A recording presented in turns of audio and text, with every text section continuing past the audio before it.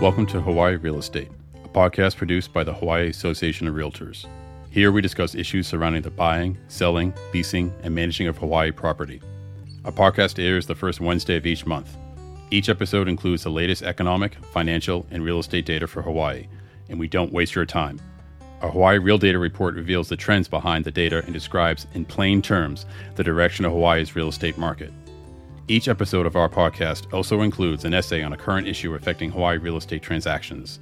These focus pieces provide special insight into Hawaii real property transactions that you can only get from Hawaii's only state-level organization of realtors. Today is Wednesday, March 1st, 2023. Our focus piece for this episode discusses how sea level rise will affect Hawaii property sales. But first, our Hawaii Real Data Report. Inflation is easing. But later this month, the Federal Reserve is likely to raise interest rates.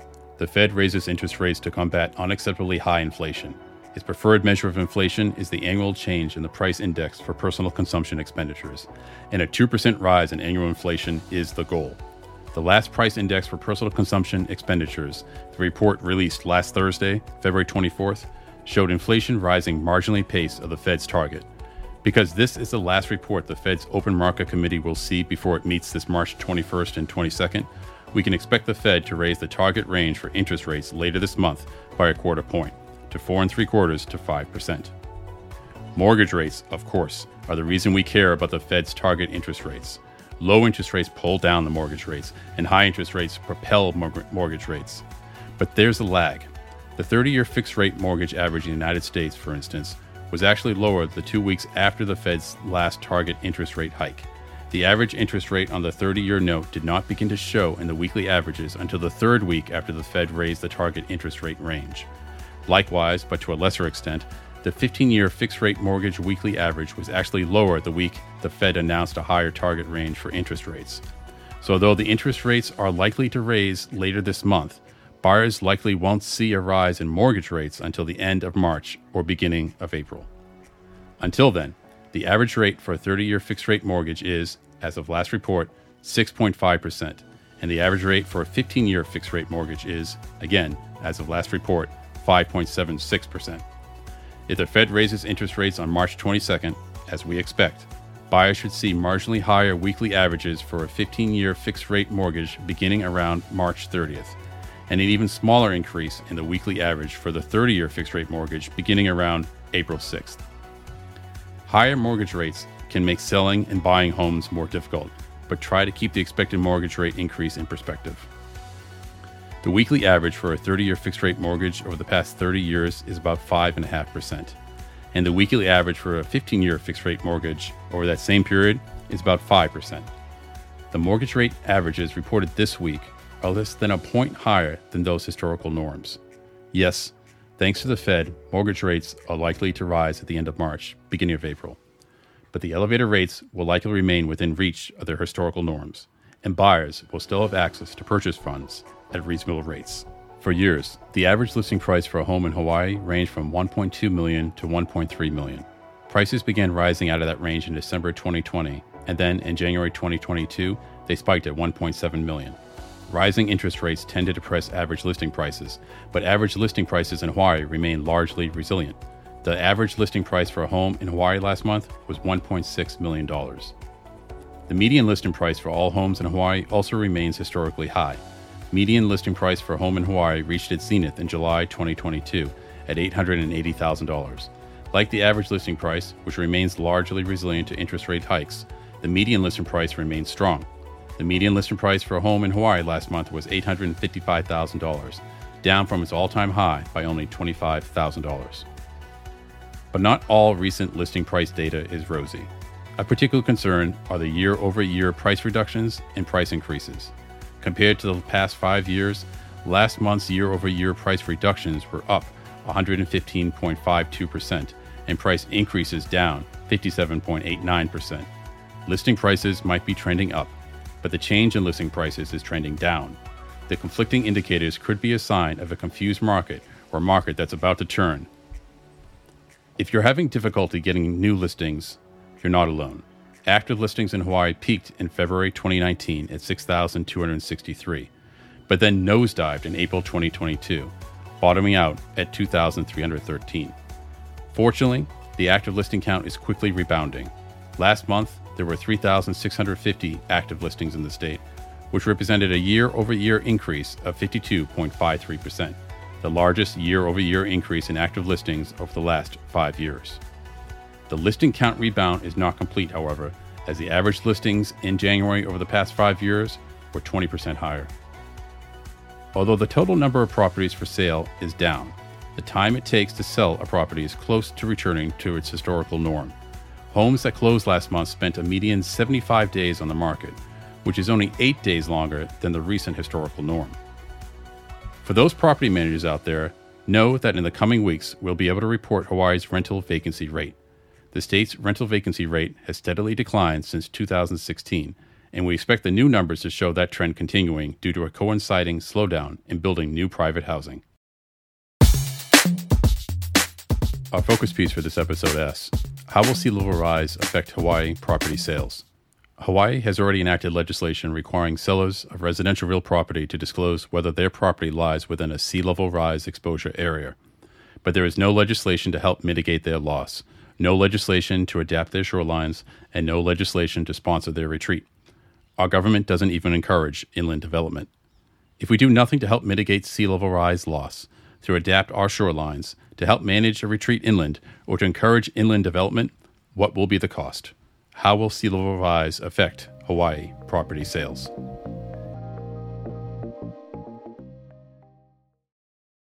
Our investigation into how sea level rise will affect Hawaii property sales begins in an unlikely place. More than 100 miles from the nearest ocean and more than 100 years before the first published paper on climate change sits a Kentucky coal mine.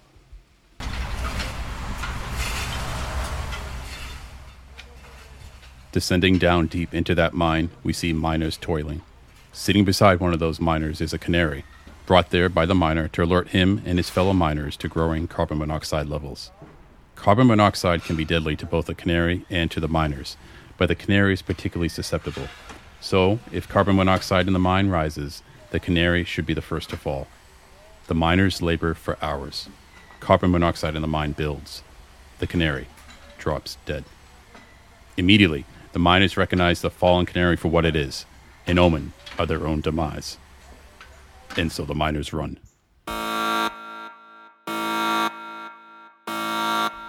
The miners and their canary face the same threat, suffocating carbon monoxide.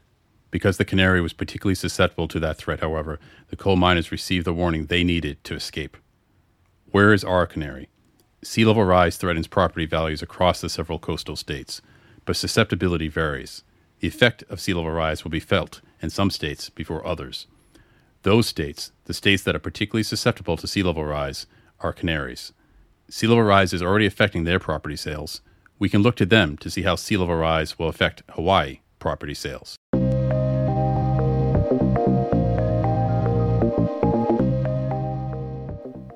First among the Canary states is Florida. As a largely flat coastal state, Florida is especially susceptible to sea level rise. The state's highest natural elevation is the domineering Britton Hill, which projects its strength from its mighty 345-foot summit. Much of the rest of the state, however, sits at an elevation below 12 feet. Easy pickings for a rising sea.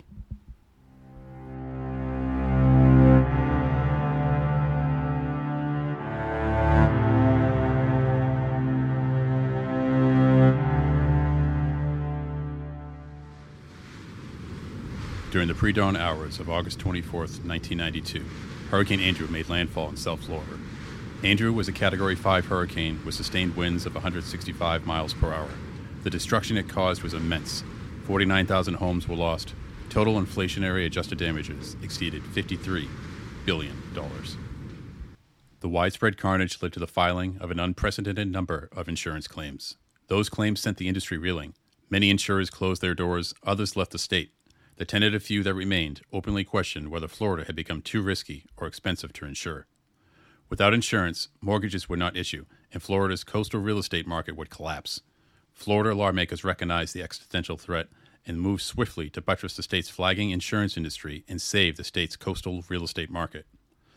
The lawmakers created Citizens, a publicly funded insurer of last resort, and CAT, a publicly funded reinsurer of last resort. Citizens, the public insurer, would directly insure at-risk properties that private industry wouldn't or couldn't.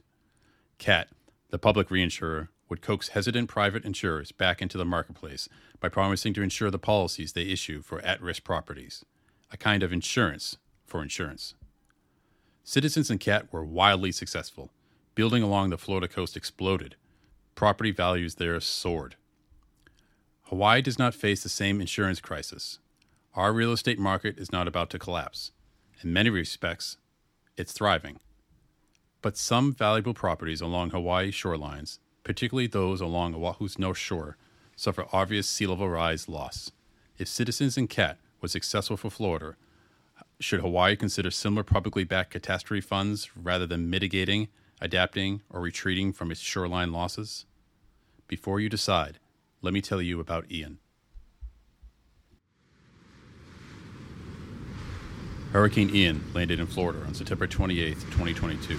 As a Category 4 hurricane with sustained winds of 150 miles per hour, Ian generated storm surges reaching up to 18 feet and flooded homes with 3 to 4 feet of seawater. Like Andrew, Ian devastated Florida's coastal real estate. A recent report suggested that total damages from the storm would likely exceed $70 billion, a figure that, if borne out, would make Ian the second most expensive storm in U.S. history. At the time Ian landed, Florida's insurance and reinsurance industries were already on the ropes. CAT, the state's publicly funded reinsurer of last resort, had failed to coax private insurers back into the state. The largest national provider of homeowner policies in the state when Ian hit was State Farm, which accounted for a paltry 8% of all insurance policies. The state, through its Citizens program, insured large swaths of highly vulnerable properties in counties that private insurers refused to touch, including 39% of properties in Miami-Dade County, home to the state's economic engine and most densely populated city, and 36% of properties in Monroe County, home to the popular but precariously positioned Florida Keys. Paying policy claims from Ian will be difficult. As it turns out, the state of Florida is not a particularly good insurance company. Its Citizens program is in perennial debt, and it keeps digging itself a deeper hole. Deeper debt for the Citizens and CAT programs in 2021 was $4.2 billion. So what can Hawaii learn from Florida? Its sea level rise Canary.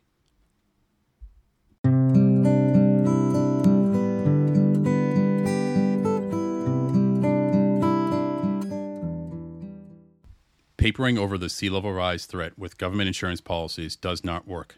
Those policies create a moral hazard, attracting investment to at-risk properties, eventually increasing the number and value of at-risk properties, thus making it more difficult to adapt properties to sea level rise, more difficult to mitigate sea level rise losses, and more difficult to retreat inland those properties that suffer repetitive sea level rise losses. Hawaii has a number of properties in special flood hazard areas. Like properties in Florida that cannot obtain a mortgage without hurricane coverage, properties in special flood hazard areas in Hawaii cannot obtain a federal-backed mortgage without a national flood insurance program policy or a qualifying and equivalent private flood policy. The National Flood Insurance Program, however, appears to be on shaky actuarial footing. Like Florida's Citizens and CAT programs, the National Flood Insurance Program is in massive debt. Premiums do not support benefits. At last report, the National Flood Insurance Program was in debt over $20 billion. Congress will likely authorize a multi-billion-dollar bailout of the program, but may also require communities that participate in the program, communities like the 4 counties in Hawaii, to adopt more aggressive and far-reaching floodplain management regulations. A county's failure to adopt these stronger floodplain management regulations would disqualify its special flood hazard area properties from obtaining federally backed mortgages, threatening property values in those areas in the same way that property values in Florida were threatened when hurricane insurance became unaffordable or unavailable. Hawaii could create its own publicly funded insurance program to fill the gap, like Florida created Citizens and CAT to fill the gap in hurricane insurance offerings in that state. But we've learned from Florida's example that state-funded insurance programs had their very real potential to increase private property exposure and to shift the cost for insuring that exposure to a state that cannot foot the bill. So, to avoid Florida's fate, it's time for Hawaii to start looking at policy options to help owners in special flood hazard areas and sea level rise exposure areas adapt their properties, mitigate their losses, and, if necessary, retreat inland. That's our episode. We hope you've enjoyed. To To receive notices of future episodes, including the latest Hawaii Real Data reports and focus pieces, please remember to like and subscribe. Thank you. Ahui ho.